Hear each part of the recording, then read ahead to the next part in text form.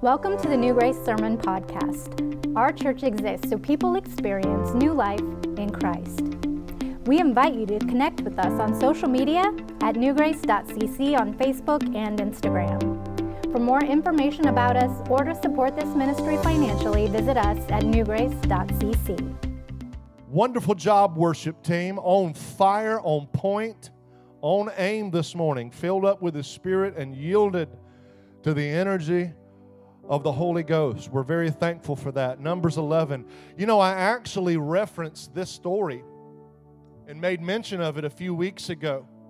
This is a story, one of the times, several years after the children of Israel had left Egypt and they had been in the wilderness wandering around. And manna had come down like bread from heaven every morning. And after a while, they became dissatisfied with this manna. They begin to whine and cry out and complain to Moses. And they begin to say, man, we're tired of eating this heavenly bread. We want some meat. We want some protein. We miss the fish that we had in Egypt.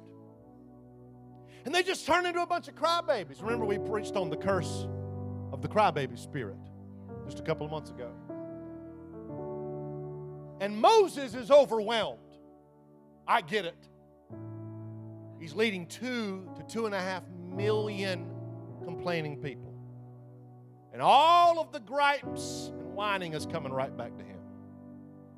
And he goes to God in a moment of transparency and openness and he says, hey, if it's going to be like this, and I got to keep being the guy who's got to have all the answers and address all the issues, I can't do it. And he literally makes this statement, I'd rather be dead than lead these people. I'd rather be dead than have this job. You just kill me now. That's literally what he said, just kill me now. And then God gives him some revolutionary direction. Chapter 11, verse 16, here is the Lord's response. And the Lord said unto Moses, gather unto me 70 men of the elders of Israel, whom thou knowest to be the elders of the people, and officers over them. Look what he tells Moses to do. Bring them unto the tabernacle of the congregation. That tent revival, that tent we've got set up where I keep showing up, tell them 70 to come with you into that tent, that they may stand there with thee. God says in verse 17, I will come down and I'm going to talk with you right there. And I will take of the Spirit which is upon thee and I will put it upon them. And then, look at this, Moses, they'll bear the burden of the people with you so you don't have to carry it by yourself. And when you jump down to verse 24, Moses went out and told the people the words of the Lord. And he gathered the 70 men of the elders of the people, and he set them round about the tabernacle. And the Lord came down in a cloud, spake unto him, and took of the Spirit that was upon him, and he gave it unto the 70 elders. And it came to pass that when the Spirit rested upon them, they prophesied and did not cease. I want everybody to take your finger and I want you to point it at yourself and repeat after me and say, I'm influential. Look at the person next to you and point at them and tell them, you're influential. Church, we are influential. There's a lot of words that come to our mind when you hear the name Moses. People think of deliverer. They think prophet. They think leader. One word that may come to mind if you're kind of with it concerning the 21st century culture is we could consider that Moses was an influencer. Influencer is a rather current, relevant thing right now. Since social media has drastically and dramatically blown up over the last 10 years, there have been many people using their YouTube accounts, their Instagram accounts, their online social media profile and platform, and they have positioned themselves as what we would call an influencer. They are people who have very large followings online. There's actually even different levels of being an influencer. And many of the people that are at the top tier of being an influencer have millions and millions of people that follow them. They read their blogs, they look at their photographs, they watch primarily all of their videos. And these influencers don't just have a large following, but they also influence certain sects of society in trending to particular things that are their area that we could consider expertise. They do branding, they do promoting, and they do advertising. And many businesses and companies are very aggressive in trying to get some of these individuals like Selena Gomez and Kylie Jenner and the Cristiano, what is his name? What's the soccer player's name? Ronaldo. That's all I need to know. They're very aggressive about trying to get these people to become influencers of their brand or their product. And you may be in this room and you think in and of yourself when you hear the word influence or you hear influencer or when you even think being influential only belongs as a merit and badge to people who have millions and millions of followers. Well, I want to tell every person under the sound of my voice this morning, whether or not you believe it, whether or not you think it, you are an influencer. Let me explain to you what I mean, New Grace. Influence is the weight of your words. It is the pull or the push of your presence when you walk into a room. Influence is the impact that you have when you give insight. Influence is how you affect an atmosphere. It's what we get when we get you, and it's what we lose when we lose you. Influence is how you make people feel. It's how you make people think. I like to consider influence as the wave of your walk, because everywhere you go, you have a ripple effect whether you know it or not. You're always a pebble in the water everywhere you go, and it is God's destiny over your life for you to make a splash. Somebody say amen if I'm preaching to you this morning. Every man and woman of God in this house is an influencer to some degree, which means every one of you, no matter your age, no matter your background, your education, where you work, where you go to school, no matter who you are, everybody is influencing somebody. This was Moses. In our story, we see that Moses was very overwhelmed by the leadership situation and predicament that he was in. Can I say this? I get it. The burden of leading other people is heavy. Knowing that people are affected by everything you do or don't do, it's heavy. Knowing that as a leader, that means you've got followers. Whether or not they are checking on your profile, there are people watching you. And they ain't just watching you IRL in real life, they watching you online too. You say, I don't care about online. I get it, it ain't real life. But in real life, people are watching you. And sometimes there is a burden and a weight of knowing that people are staring at the back of your head.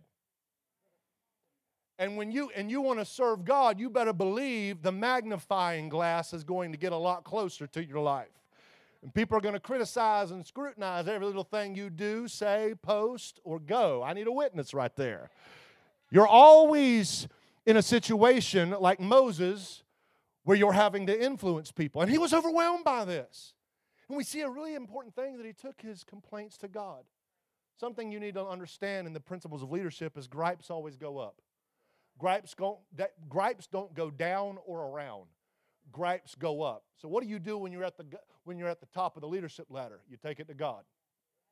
That's what Moses does. He doesn't have anybody he can go to. He can't go to Aaron. He can't go to her. He can't go to the people. He takes it to God.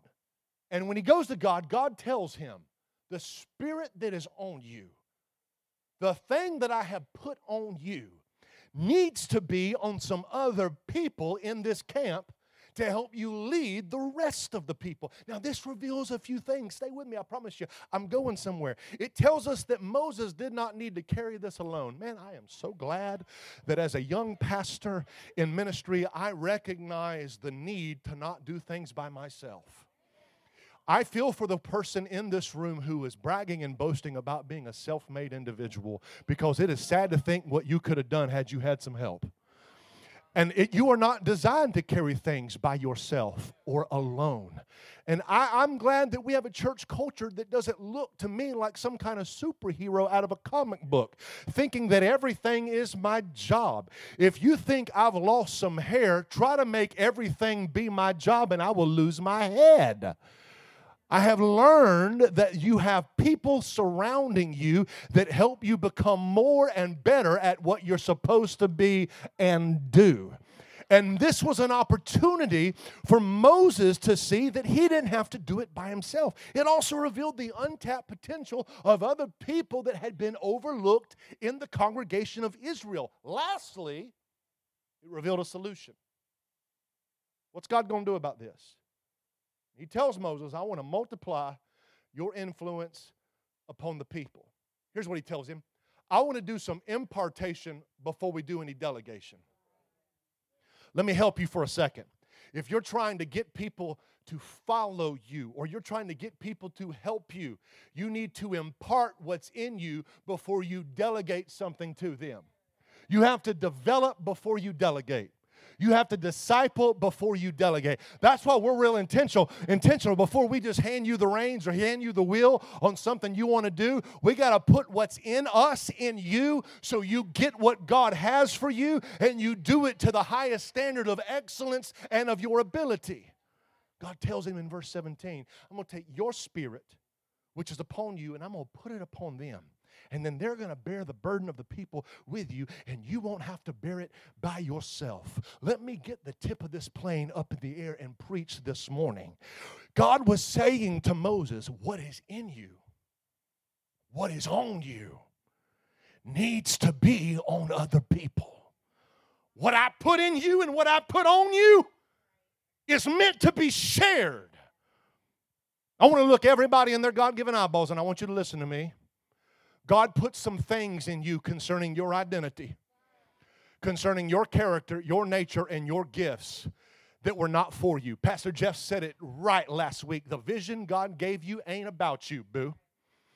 Because what God has given to you, God just wants to give it through you. I feel like preaching right now. God put some things on you. God gave you some insight. Some of us have been to the educational system of hard knocks. Some of us have a past over our shoulder that most people don't want to talk about or remember, but some of us have been through some very intentional places in our life because all it was a training ground. All it was preparatory school, because written over our life was a divine destiny written in the heavens that God wanted to do some things with us, and the world looks at us and don't get it, and people look at us and it don't make sense, and our extended family scratching their heads, trying to wonder why we got ours in the clouds. But I want to tell you, some of us were marked for destiny. We were marked for greatness. We were set aside to do something. And we're not going to settle for the monster of mediocrity. We ain't going to live an average life. Why would you want to merely do just something when you've got a God who said, I can do anything if you'll only trust and believe?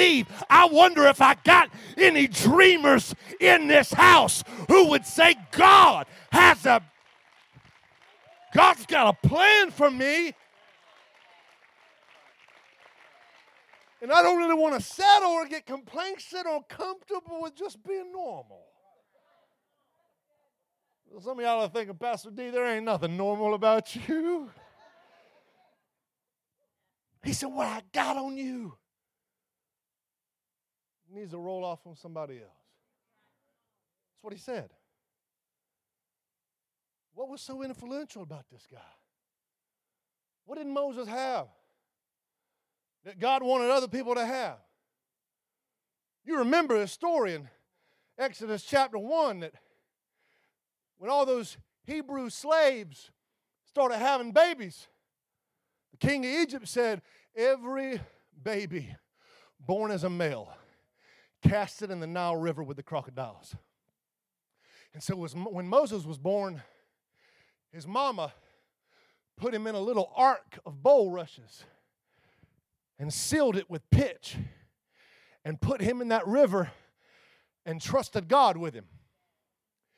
And the Bible says that he floated on down the river and got stuck off to the side. And the Pharaoh's daughter came down there for a ceremonial cleansing and saw him, took him in, and then went and found one of her women servants, which ended up being Moses' mama, and said, I tell you what, I will pay you to raise this kid in our kingdom. From the very beginning, it's almost like he was set apart.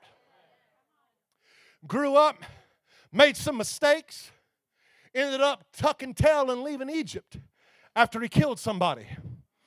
Ended up in the wilderness for 40 years. And then finally one day, a bush was burning and it caught his eye. And when he turned aside to see why the bush was not consumed with the fire, a voice spoke out and said, Moses, Moses, take your shoes off, for the ground on which you stand is holy ground. And through a dialogue and a conversation, the call of God was placed on his life. And the man who said, I am not, heard the voice of the one who said, I am. And the Bible says that he went back and courageously faced his past in Egypt, faced Pharaoh and delivered Israel out of Egyptian bondage. He trusted in the covenant of the blood. He left there at the midnight hour. And the Bible says when they left Egypt, he came to a situation of impossibility. And instead of doubting God, he lifted up the rod of God in his hand and he watched the Red Sea part and they walked through on dry ground. For the next 40 years, he would encounter circumstance after circumstance where he would have to depend and trust on God. Moses had a habit of going up on the top of the mountain and getting deep in the glory of God. He would go 40 days and 40 nights without food or water, and he'd get so stuck in the presence of God that he'd come back down the mountain and his skin would be radiating in brightness from the glory that he camped out in. He always had a Joshua or somebody under his wing that he was pouring himself into, and most of all, the spirit of Moses was under a direct influence of the Holy Spirit of God. I say this morning, Lord, give me a spirit like Moses. Help me to recognize that when I was born, and my mom and daddy might not have known it, and nobody else might have known it, but I had been set apart. God put me off to the side because he had a plan for my life. Help me to recognize that somewhere in my life, God has a plan and he's got a purpose. There's a burning bush somewhere in the desert calling my name. There's a blood that'll redeem us out of Egypt. There is a God who will divide every Red Sea. There's manna. There's water. There's a pillar of cloud. There's a pillar of fire. Help me to recognize that what God wants to do with me, I have not seen the half, and it has not been told. I wonder if anybody would say, I've been in his presence. I've been in his glory. I've heard his word. I've seen him before, and I'll see him again. God said, you got something on you. You got something on you that I want to distribute. You got something on you I want to duplicate. You got something on you I want to share. Here's my question. Lord, give me a Moses spirit. Here's my question to you, young lady. Sir, here's my question to you. Is your DNA worth duplicating? Does the world need another you? Do we need more of who you are? Does our church need more of you? Is your bloodline worth recreating? Is your spirituality worth multiplying? Is your character worth cloning? Does the world need more people that think like you? Dream like you? Pray like you? Talk like you? Do we need another you? Do you have an influence worth sharing? Are you a leader worth following? Because as an influencer of God's kingdom, I am accountable to Him with how I affect the world around me. You didn't hear me? You didn't hear me? Now that I am been bought by the blood of Jesus and my sin has been removed, I will not stand in front of God and give an account of the error of my ways because they've been covered in a covenant blood. But to just as great degree, I will give an account face to face to God on what I did with the influence He gave me. How did I manage what He gave me within the kingdom? The very idea that my character, my nature, my decision making, my traits, my habits, the very idea that this could end up being poured into somebody else should cause me to wake up, clean up, and step up. I've been having to wrestle with God for 2 months on this sermon. And I'll be honest with you, as a husband, as a father, as a pastor, as a boss, as a friend, I am tired of being in a holy headlock.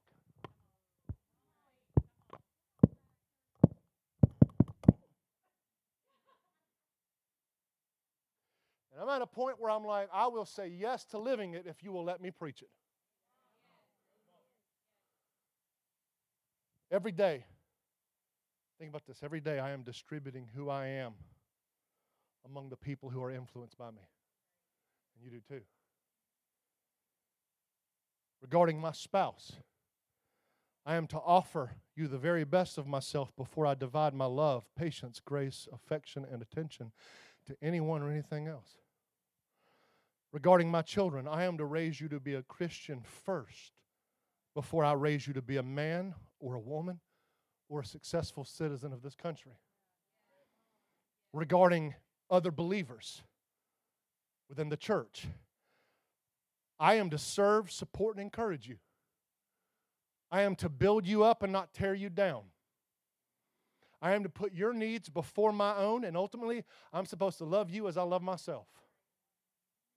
And regarding the world, everyone who doesn't know what I know and have what I have, every person blinded and lost in darkness away from God, I am supposed to demonstrate God to you.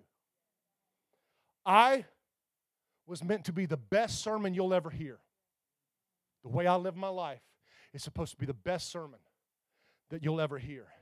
I'm supposed to be the tangible evidence that there's a Creator and that there's a Savior who died and rose again for your sin and your soul.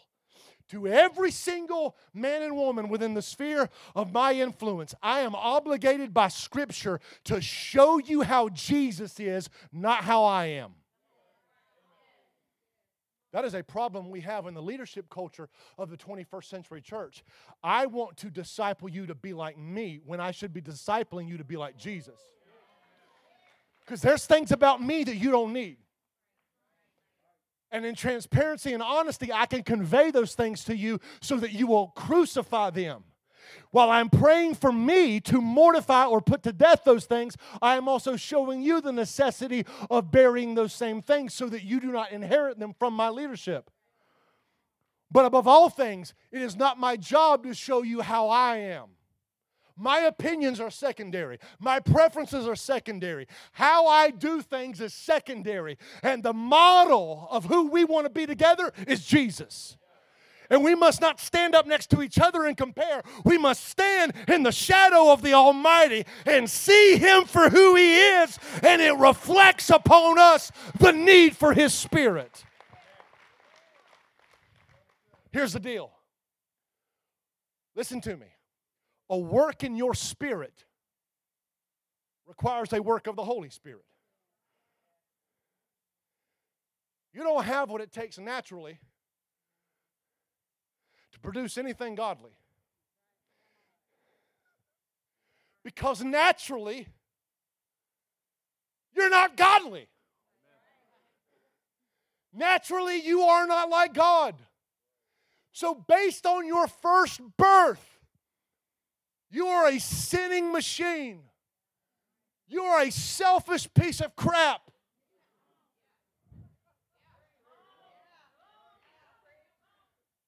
Apart from God, there is none good. Well, I've been at church my whole life. Well, so what? Well, I was taught by... So what? By yourself, your righteousness is so short. I'm a good person. No, you're not. No, you're not. I don't smoke, dip, drink, or run with those who do. Smoke, dip, chew. Run with those who do. Isn't that what it is? Something like that? Yeah, but you talk about everybody. And you're negative. And judgmental. And lazy. And you got a buttload of excuses. And you're more interested in the Georgia Bulldogs than you are the kingdom of God being revealed in your own home.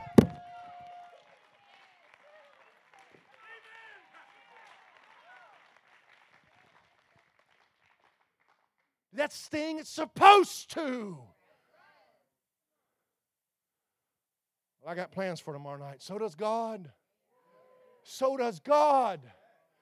And we wonder why the men of our generation are weak and anemic. Calloused hands and broad shoulders and furry faces, but they got limp-wristed theology and they got weak, dried-up prayer lives, and they're victims of demonic onslaught, and their kids are statistics, and their wife is the one leading the home and being the spiritual head, and we wonder why things are so depleted and dehydrated in the church of the living God. That'll be on audio and the podcast for you to listen to it again later. Work in your spirit requires a work of the Holy Spirit. See, God was telling Moses, it's necessary. It's necessary that my spirit works through your spirit. The people need my spirit to work through your spirit. It's interesting. Watch this. You ready? The Holy Spirit was active in the Old Testament before He was available in the New Testament. Exploding head emoji.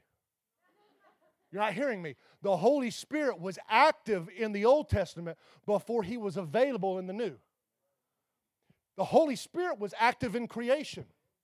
In the beginning, God created the heavens and the earth was without form and void, and darkness was upon the face of the deep, and the Spirit of God moved upon the face of the waters. The Holy Ghost was working in creation before there was even an Old Testament. Before there was even the law of Moses, the Holy Spirit was active. He was active in the days of Israel. He would come through the judges and the prophets, and He would speak to the people. And in the Old Testament, the Holy Spirit did not indwell people at their belief. He merely came upon them for particular tasks and assignments. But we're not in the Old Testament. Anybody seen He sacrificed animals this morning? Anybody visit a priest? Anybody have to Look for the Day of Atonement. Anybody looking for the ark or the veil? No. We're not in the Old Testament. We're in the New Testament, which means we're on this side of the death, the burial, and the resurrection. We're on this side of the Pentecostal baptism of the Holy Spirit of God. We're on this side of the New Testament letter, written not in stone, but in our hearts, the very Word of God. And because of that, He is available to us. The moment you are saved, the Holy Spirit comes to reside inside of you. God turns you into His temple. And what's now available to you can also be active in you. Meaning you can be filled, you can be led, and your spirit can be influenced by His Spirit. You know what that means? It means that every Christian is possessed. Look at the person next to you, tell them, I'm possessed. I'm possessed. I'm possessed. If you're taking notes, write this down. Your spirit is possessed by God's Spirit. Your spirit as a believer is now possessed by God's Spirit. So here's what that says to me. If my spirit now belongs in ownership to God's Spirit, I want to be true to His name. I want to be true to His nature. I want to be true to His need for me to be a living sacrifice acceptable unto Him, which means I've got to stop with circumstantial or situational excuses. I got to stop saying things like, well, I'm that way or I'm this way because of the things that are going on. I got to stop making generational or personal excuses. Well, my mama was like this, and I was raised like that. And I've always been like this. We got to stop making instinctual or habitual excuses. It's just what I do. It's just how I talk. It's just who I am. Not anymore. It's not. Not anymore. Because the birth of the Spirit overrides the birth of the natural. If you've been born a second time, if you've been born twice, I don't give a flip who your granddaddy was. I don't care where you were raised. I don't care what you were taught. I don't care what you've always known. I don't care who polluted you. I don't care who poisoned you. I don't care what you were raised under, what you were told, or what you think, because a work of the Holy Ghost overrides everything else in your life. Somebody believe that? Give Him praise. Come on now. You don't believe me? Look at Simon Peter. Jesus called a cussing, short fuse, spontaneous, living with his foot in his mouth preacher. He got nervous, intimidated, and scared of a little girl, denied Jesus, and ran away like a grown baby.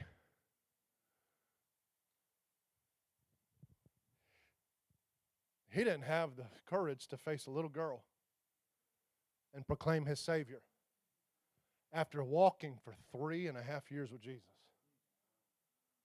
Slept in the same house with Him, slept in the same forest with Him, ate at the same table with Him, prayed in the same rooms with Him, stood beside Him, watched Him do miracles, heard His sermons and watched people convert and follow Him. And that wasn't enough. You would think if you hung out with Jesus for 3 years, that would be enough.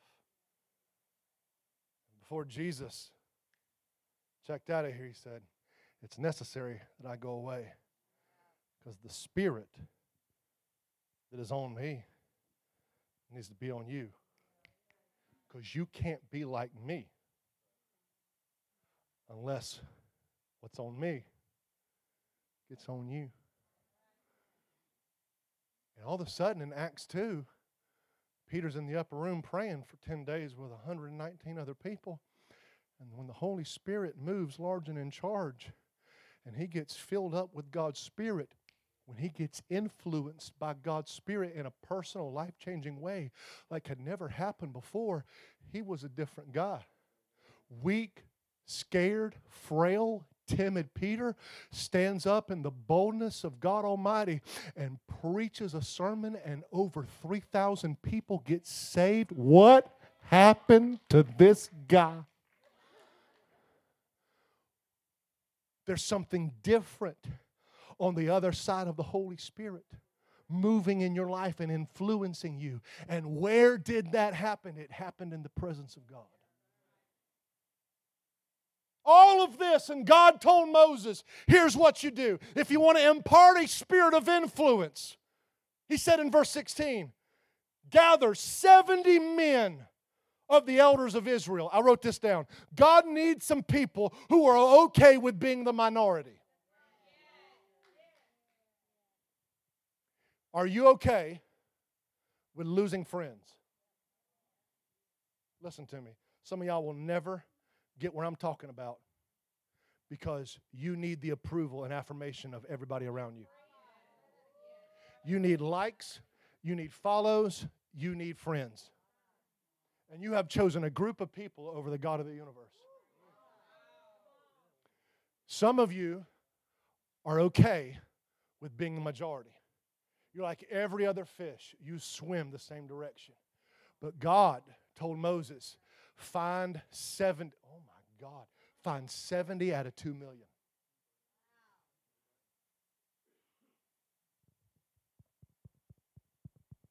Who's okay with being the minority? I lost friends. I lost opportunity. I lost a lot when I said I want to be an influence for God. But yes, Phoebe, I gained so much more. He said, I want you to find 70. And look at this. He said, I want you to make sure they're the elders. God needs some people who are ready for it with maturity. Some of y'all are 60, but your spirit's 10. Some of you, listen, I'm not really worried. I'm not worried if you like this. I have a duty today to tell you the truth. But some of you are grown men, and spiritually you still wet the bed.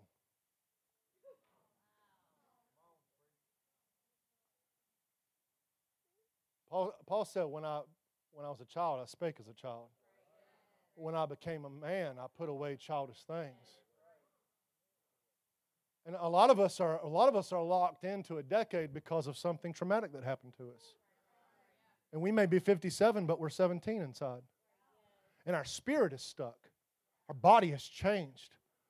We have crow's feet, and our vision is not what it used to be, and we need reading glasses, and our bodies hurt, and we walk down the hall, and it sounds like popcorn popping because our knees and our ankles are just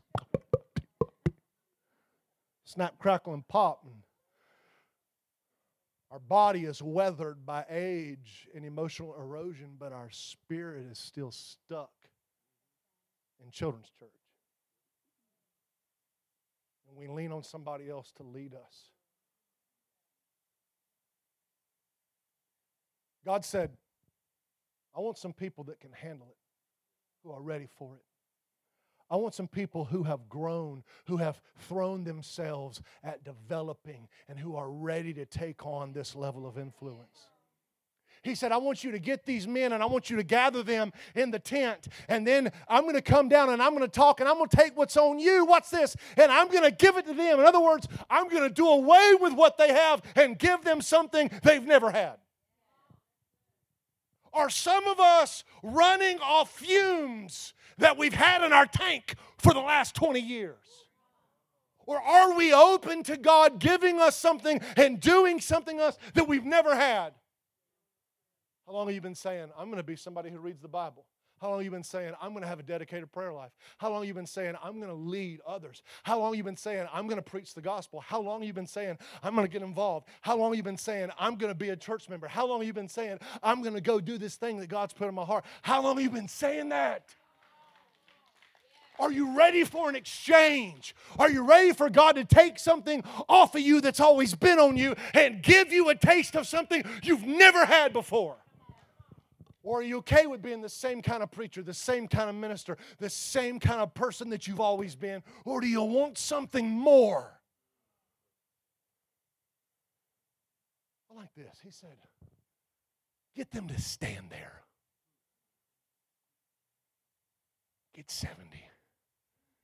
Get them to come down in the presence of God where I'm going to show up, and get them to stand there. I wrote this down. If you're standing up, you're not sitting down.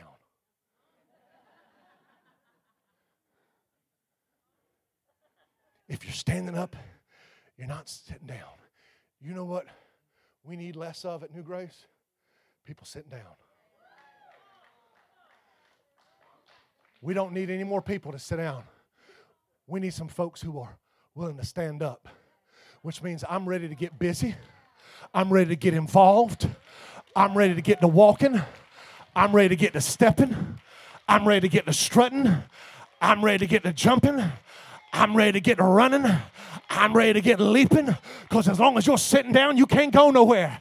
But the moment you get on your feet and you stand up, there's something that happens in the atmosphere. There's something that happens inside of your heart. There's something that happens in heaven and in earth. And God says, I see somebody who's serious. I see somebody who's willing. I see somebody who's ready. Will somebody in this room help me go to church and give God a Holy Ghost praise? If you know God is ready for somebody that won't sit down, He's looking for somebody that'll stand up. Come on, give Him praise in the house. Now, I appreciate y'all taking that literal in that moment. But let me finish what I was trying to tell you.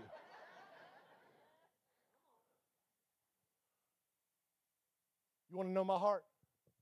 You want to know what run through Pastor Derek's head all week, all morning, and what will run through his head when he's sitting on the couch resting this afternoon? I want to get back to a church culture where people are hungry to be on site where God is. I want to get back to a church culture where there's classes happening, and I'm not the only one teaching. I want to get back to a church culture where people are wanting to open up their homes and have groups and host people in their community. You know what's a win? I'll tell you what's a win. I just had somebody reach out to me this last week and talk to them yesterday. They're going to open their home in Clarksville and invite some people in the area so that they can host an atmosphere where God can show up and people can come together under the banner and the name of Jesus. And I say, I didn't ask you to do it. I didn't have to beg you to do it. I didn't have to get you to volunteer or register. You took it upon yourself.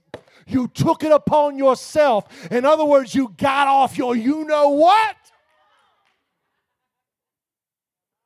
I want to get back to I don't care if, modern church culture just says that you need to do Sunday morning and Wednesday night and Sunday nights and all those things during the week. That's just not convenient for people in the 21st century.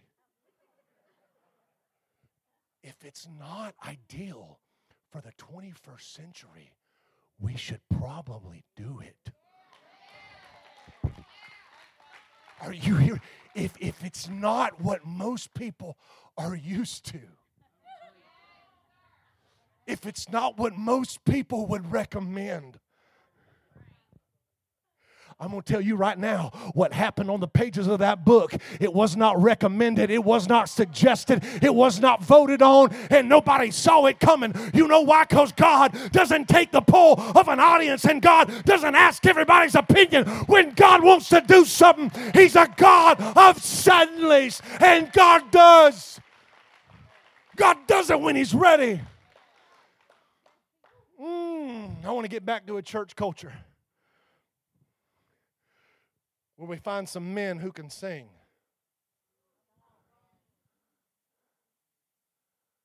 I love the anointing of God on these ladies. And JJ?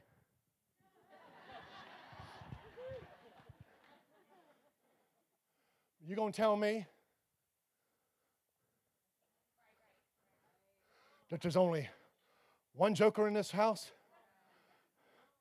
that can carry a tune? Some of y'all need to redeem that gift God gave you, because you're going down the road in your pickup truck singing Luke Bryan. Or if you're really a man, you're singing Conway Twitty.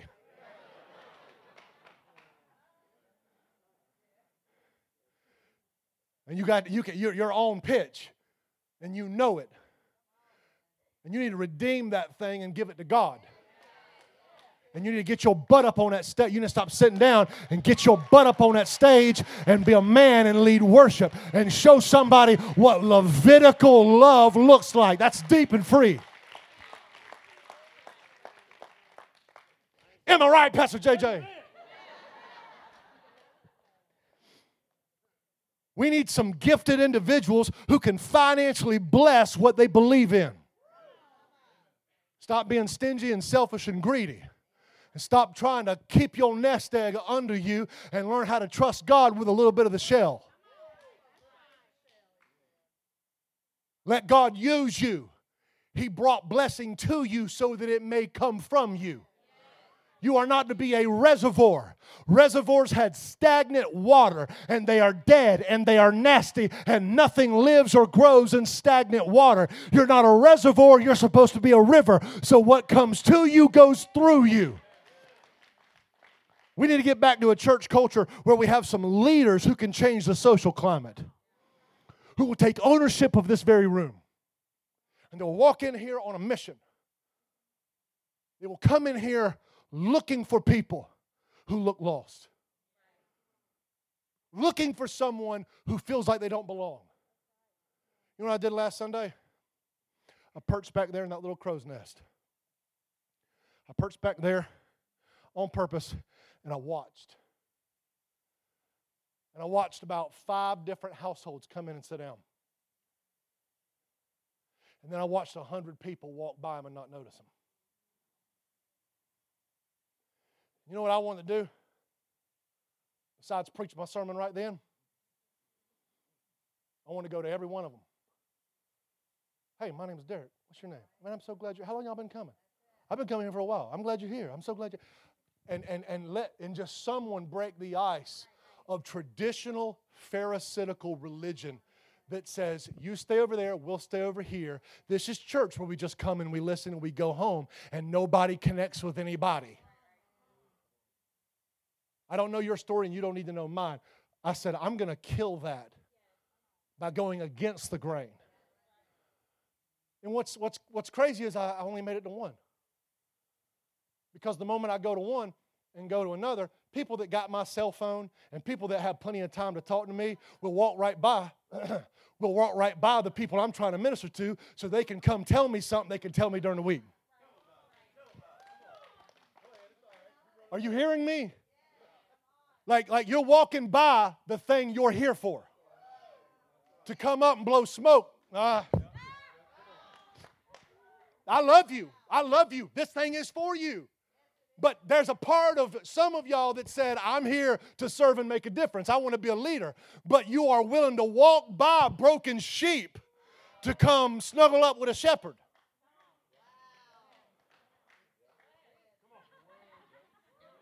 We're going to come in here next Sunday, be 10 people. 70. We'll have 70 next Sunday.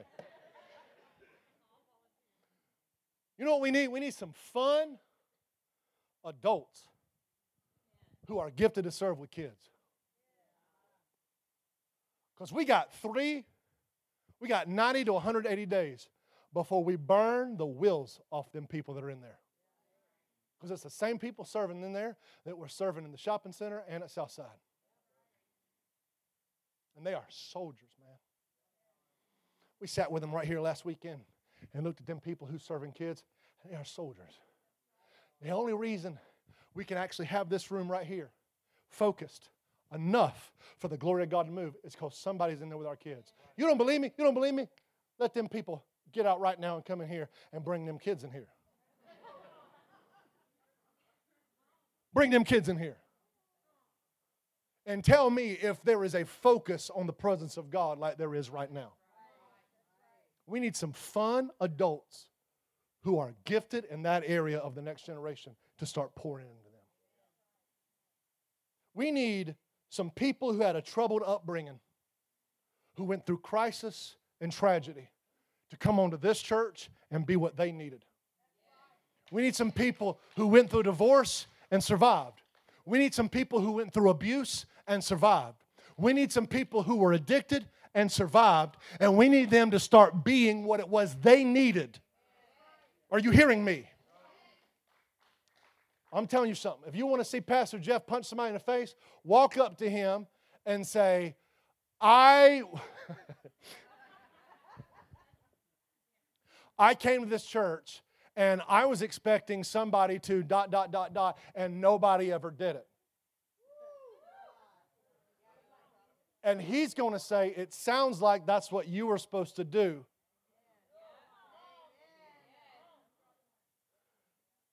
What frustrates you is usually a sign of what you're called to do. But you got that consumer mentality that you got taught by the first so-and-so church that your papa went to for all them years, the Frozen Chosen. So you come over here with this idea that it's a one-man show and that just a few people do everything, and you get to sit there like a consumer, like this is some kind of movie theater or performing arts center, and you come in here and you check your little God box and go home. That ain't scriptural. That don't even exist. Like God's like, I don't even know what you're talking about. That ain't even real. We need someone who can drive Lydia Gertrude. We got Betty Jo Lynn and Lydia Gertrude sitting right out there. And every Wednesday night, to try to preserve the base of where we came from, we send Lydia or Betty Jo Lynn down to Banks Crossing and pick up a bunch of students and drive them up here. Because they were used to having church down there 17 minutes away. So we drive it down there. And here's what's crazy. The dude preaching and the dude leading worship are the only two that are willing to drive it down there.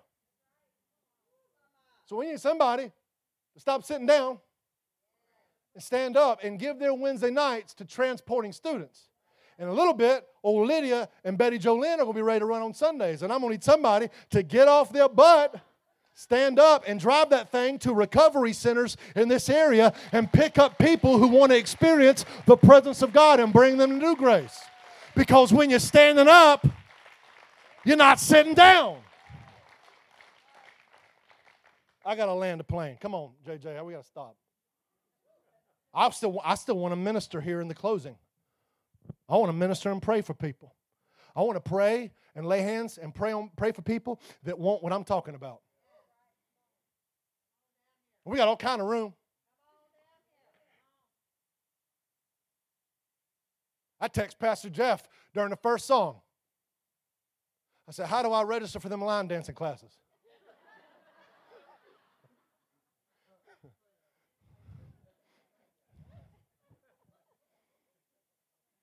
I'll take it.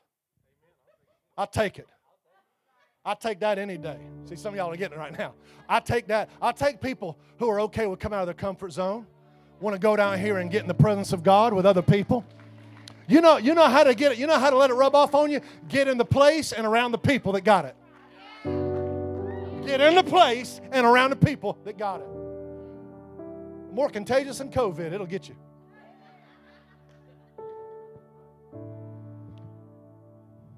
Here's what happened when Moses and the 70 came, right? Moses, 70 come together in the tabernacle. Verse 25, the Lord came down in a cloud. Lord came down in a cloud. Many times you see God revealing himself and his glory and his presence like that of a descending cloud in the Old Testament. It's rained a lot. It's been cold. It's been nasty. And I was driving up to Baldwin, coming up 441. Several days in a row, it was just thick, cloud-like fog in this area. And I mean so bad coming up 441, I was having to go 30, 40 miles an hour. Bless God, you know it's cloud-like fog if I am going 30 or 40 miles an hour.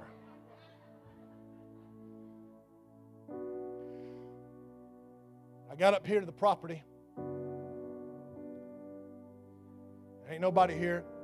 I think Joe was probably here because she gets up before God does. And I got here. And I stand up at the cabin, up there where our offices are. I walked out on the porch. And I couldn't even see this building. It was so thick and so settled. I stepped out off that porch, and I was in that thick cloud. And I walked into the thickness of where that cloud was.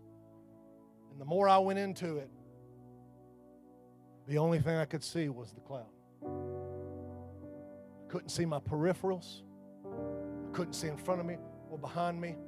And it's like the further I went into it, everything else around me just faded from view.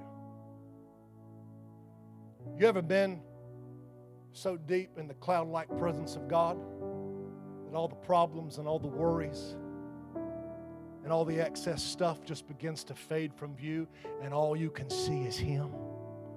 All you can sense is Him. Some of you should try praying until you're in the middle. There ain't nothing wrong with getting down here and praying a quick little, hey, Lord, thank you, Jesus, amen, hallelujah. That's fine, that's fine. But there's something about being in that cloud. The further you get in that cloud and the thicker it gets, because you lose visibility of everything else, sometimes it's just best if you stay put until it's gone.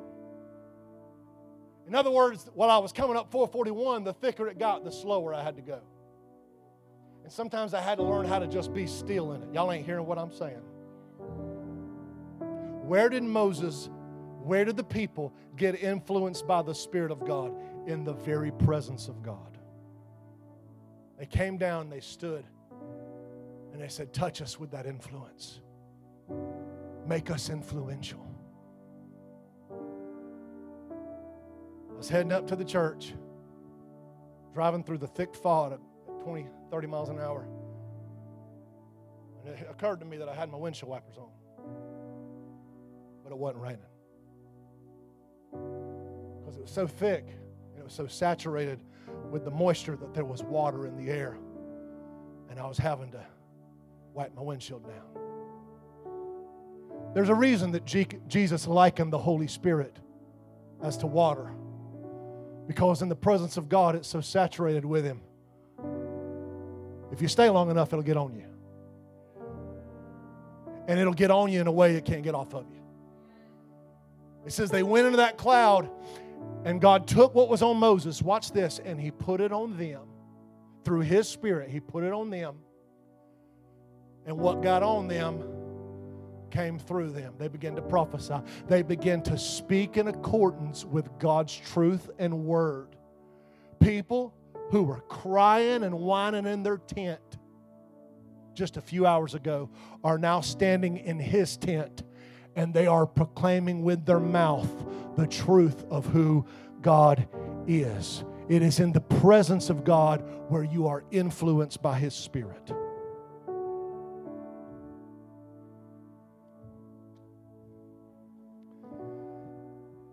I made a comment to a preacher friend of mine that was here last week, Scott Westmoreland. I had him come pray at the very end of the service. Are y'all all right? Everybody okay? We're about to come into this thing together. I need you to get ready to get out of your seat and come down here and pray with me, because I'm going to help you. We're going to just make room for the Holy Ghost. I told Scott Westmoreland, who's a good friend of mine, a preacher, former pastor, trying to figure out what the will of God is for his next step in ministry. And I told him, I said, I've been doing this 20 years. And sometimes the weight and the burden of ministry damages who I'm supposed to be.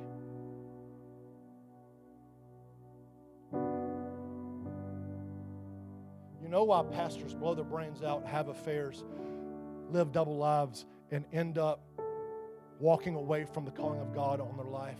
Is because they let ministry be their identity.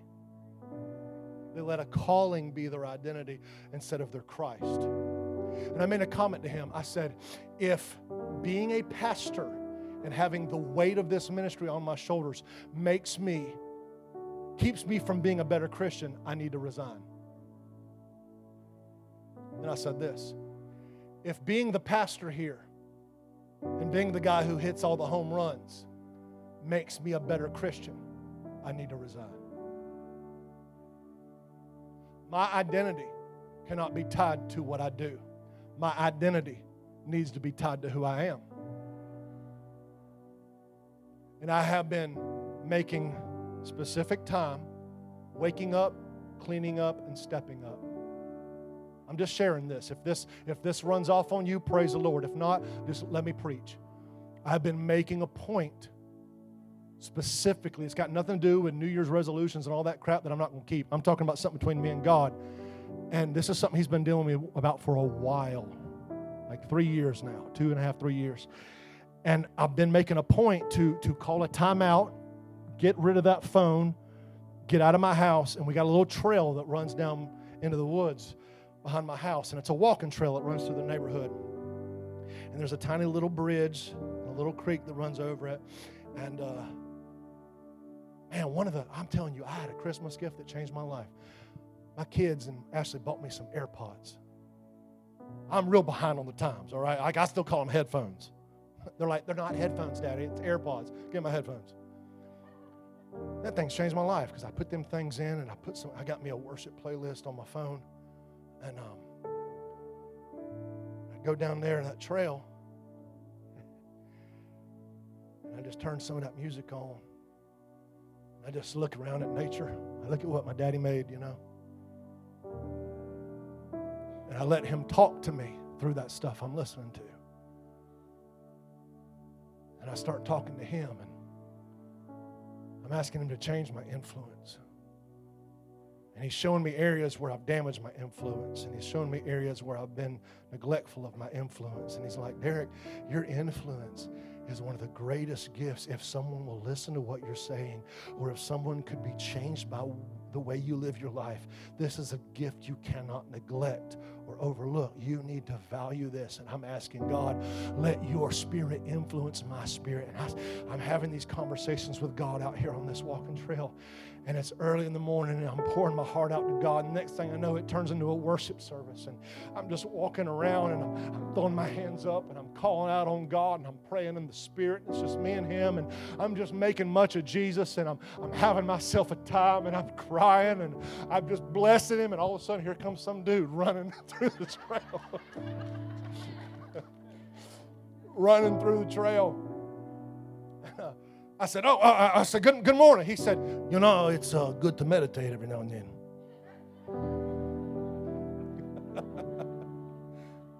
I said, brother, I ain't meditating. I'm marinating right now, man. I am in it. I am in it. And if you don't take off running, you're going to get stuck with me right here. Like, I'm going to drag you in. I popped that AirPod back in, and I just went to praying. And I've been asking God to give me overflow. If I will learn how to live on full, watch this. If I will learn how to live on full at the brim, every drop will be overflow. Because, man, I get used to, as a pastor, as a husband and a father, and man, God, some of y'all know what I'm talking about. It's sometimes being a leader is lonely, and it's stressful, and you feel like you don't have as many friends as you want to have, and you can kiss normality goodbye. And all the walls in your house are clear. Everybody can see through them, and anything you do gets magnified in front of everybody. And God, sometimes it's so much pressure.